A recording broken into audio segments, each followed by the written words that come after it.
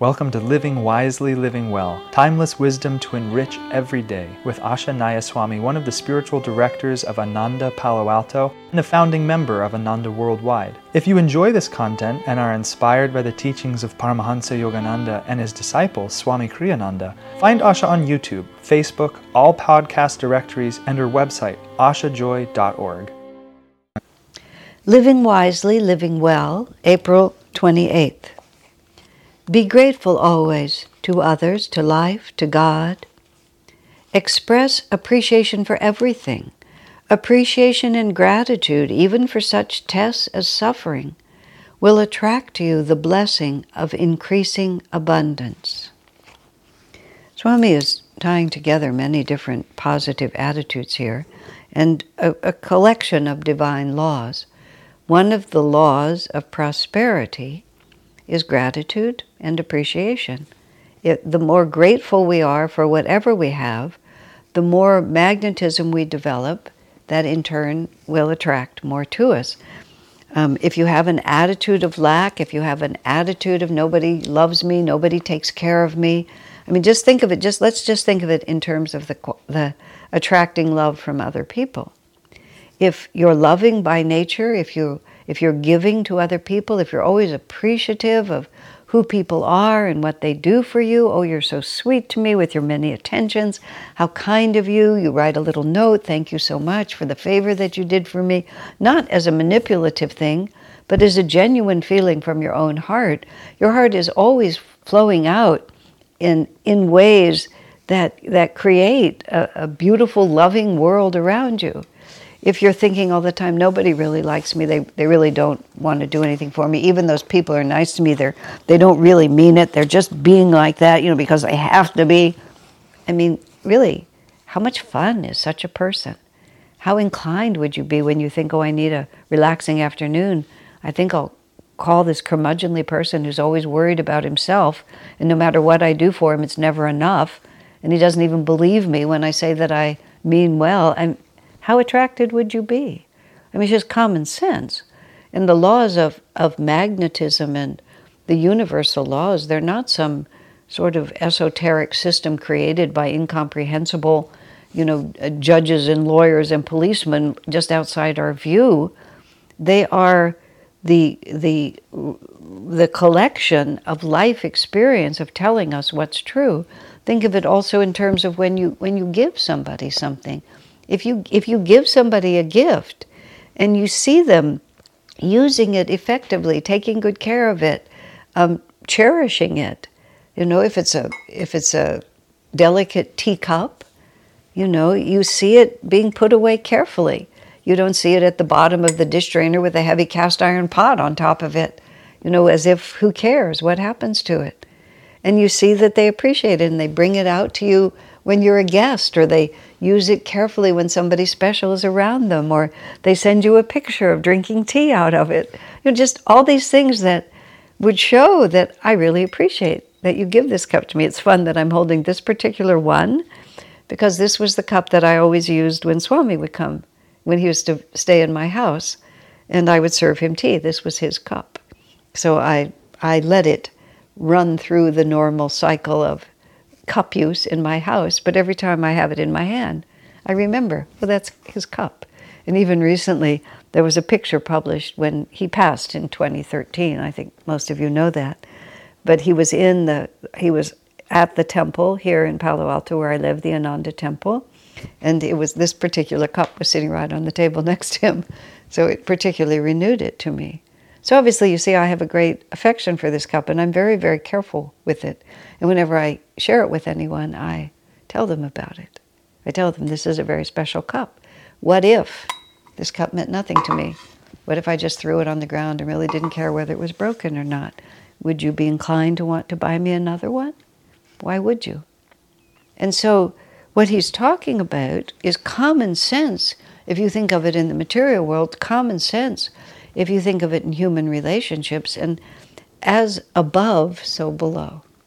So what is true on the most mundane level is true because it's also true on more and more subtle levels. And just because the reality of it becomes non-physical and therefore not something we can hold in our hand and discern with our eyes, it does not mean that the magnetic force is any less real. So appreciation, gratitude creates abundance, whether that's love, whether that's money, whether that's health, whether that's friendship, whatever it might be. Now, again, karma plays a small role, and you may be balancing karma from past lives. So it's not a one-to-one. Well, I was appreciative for 2 whole weeks and nothing good came from it. But if we, even especially if we're impoverished on any level, where the inclination would be to remain crabby and unappreciative, especially if we're impoverished, we have created a magnetism in which there is a lack of abundance. And that has been created by wrong past actions in the past. Wrong actions in the past, whether it was the past of this incarnation that we can remember, or whether it is the past of reincarnations we no longer remember, but are still at play because of our karma. That's what karma is, that they're still at play. If we want it to be different, we have to start at the most fundamental level of magnetism. So it actually gets to be a lot of fun to try to find something to appreciate and find something to be grateful for. It sounds like let's put it like this. Sometimes people who are deliberately sunny like that are mocked for being naive, but it isn't at all naive, it's actually exceedingly subtle. And at the very least, think about how you yourself feel, even to attract an abundance of vitality and enthusiasm. I mean, our lives, if we have vital energy and enthusiasm, think how much more easily our lives go. I saw a very interesting, it was a TED Talk actually that someone sent to me, and the man had been through a very serious bout of very serious depression. And he put forward an observation from his own experience. He said, people think the opposite of depression is happiness. He said the opposite of depression is vitality. And that was a really interesting statement to me, because what happens when you're depressed is you don't have any vitality and you don't have any enthusiasm, and there you become frozen. You can't do things. You just stop. And of course, in its most extreme form, which this man had hit, you become virtually catatonic with it. But vitality is what we want to have, and enthusiasm. And so those are qualities that we can deliberately generate by an act of will, because we recognize that it is I who will benefit the most from generating these attitudes, because the origin point is the most powerful. And I can complain about everyone else, but what will happen is that I will be living in a world in which there's always something to complain about. And the world will cooperate by giving us lots of examples, because this is a world of light and shadow. But the world will go on its own, but I will be living in a vibration of criticism and lack of appreciation, if that's what I've chosen, or of gratitude and of joy. I've read stories. I used to read a lot of books. I don't feel of this type. I don't feel the need to do it as much anymore. Of really intensely challenging situations that people have lived through, and how they coped and how they got through it. People in concentration camps, in prisons, in gulags, just various, in ill health, hospitals, things like that. And I remember particularly one story that I'm thinking of. It was a story from the Second World War, and it had people who'd been in concentration camp and had lived through it. And the man was talking about how much there was that was so awful. He said, and then how thrilling it was one night when there was a beautiful sunset. And he talked about just how transformative it was for him suddenly to have something to love and appreciate. And it became for him the realization that it was within himself that the attitude had changed. It was sparked by something outside of himself, but the experience was internal. And this is also in Dr. Viktor Frankl's book, Search for Meaning, which is also a story through a concentration camp. He was a 24-year-old psychiatrist when he was taken by the Nazis. His wife and his other members of his family, everyone died but him. And he was 4 years, some long period of time. He survived. He became a very famous psychiatrist, and he developed a form of psychotherapy which was the search for meaning. And what he discovered and what he wrote about in his really wonderful book, Search for Meaning by Viktor Frankl, was that if a person could find meaning in any situation, it would give them hope, faith, and even joy. If there was a reason for what was happening. And if there's a reason for what's happening, then there's also gratitude for what's happening. This is what Swami says. Be appreciative and grateful, even for the hard test that brings suffering, because that attitude will bring you an abundance of the same type, not an abundance of suffering. But when we begin to realize the power and the freedom that can come to us from being able to face into very difficult things and realizing that within us is the power to transcend them, I mean, that becomes a wealth that absolutely no experience can touch. And that's what Viktor Frankl was observing and then describing. He said it was as a psychiatrist, because there he was a psychiatrist in the midst of this weird experiment that he'd been thrown into. And he just watched the effect of all these different attitudes on people. And he watched those who could somehow not rebel against their circumstance, but feel within it that this is purposeful. This is taking me somewhere that I want to go. And you see, inherently in that is an attitude of gratitude.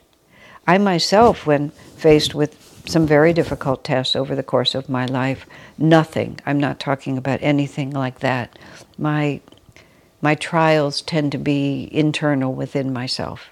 My life is not dramatic externally. It's all inner battles of consciousness that I fight.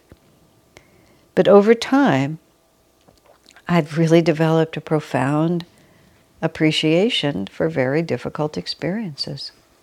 It's because I realize things about myself that I never could have learned. It's like you don't want to admit it, but I've really come to admit it. And over the course of time is a great friend in spiritual progress, because when things happen, if you've had some experience, you realize, oh, this is really terrible, but it's going to be good in the end, because in order for me to get through this, I'm going to realize a strength within myself that I'm not aware of now. And then once I have that strength in myself and that confidence, you see, what makes us afraid?